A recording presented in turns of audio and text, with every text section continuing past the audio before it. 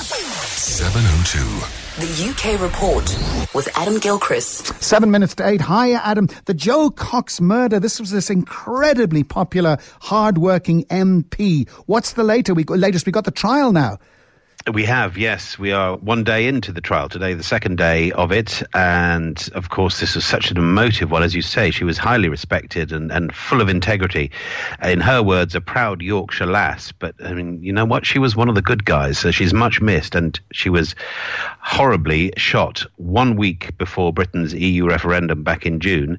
And the Old Bailey has heard that the referendum was the trigger for her murder. The man accused, Thomas Mair, is claimed to have shouted, "This is for Britain," and then he shot her 3 times with an illegal gun and stabbed her 15 times in the street in the Yorkshire town of Birstall. And in court, they exposed, apart from anything else, his alleged web searches. He'd gone to the library, it appears, and looked up on their computer specifically neo-Nazis, anti-Semitism, the Ku Klux Klan, guns, ammunition, and one specific search, how to kill somebody with one bullet, which obviously is not advice that he took himself, having shot several times at her and so forth. As you say, she was a fiercely honest, principled politician, and Parliament needs that sort of person. And 1 week before the referendum, we forget. I mean, that really did have an impact on a lot of people. Absolutely. And I see the number one cause of death is dementia.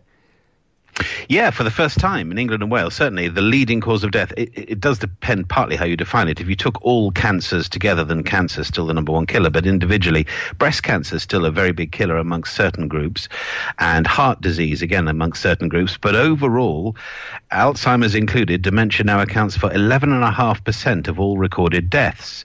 And I suppose the thing is, on the one hand, death by dementia tends to suggest we're living longer, though there is early onset dementia, but we're living longer and we have to die of something, therefore we're going to be diagnosed. But actually, on the other hand, the implications of this are enormous, because basically the sad fact is no one survives a diagnosis of dementia. The impact on family and health professionals, the cost to the National Health Service and other bodies is enormous.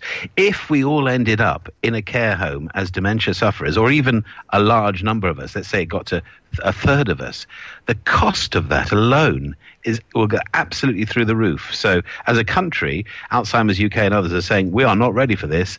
Let's research it more. Let's head this off before it becomes an enormous problem. Absolutely. More, it's bizarre how little they still don't know, apparently, about dementia. And something you and I would never do, tell lies to our children, Adam.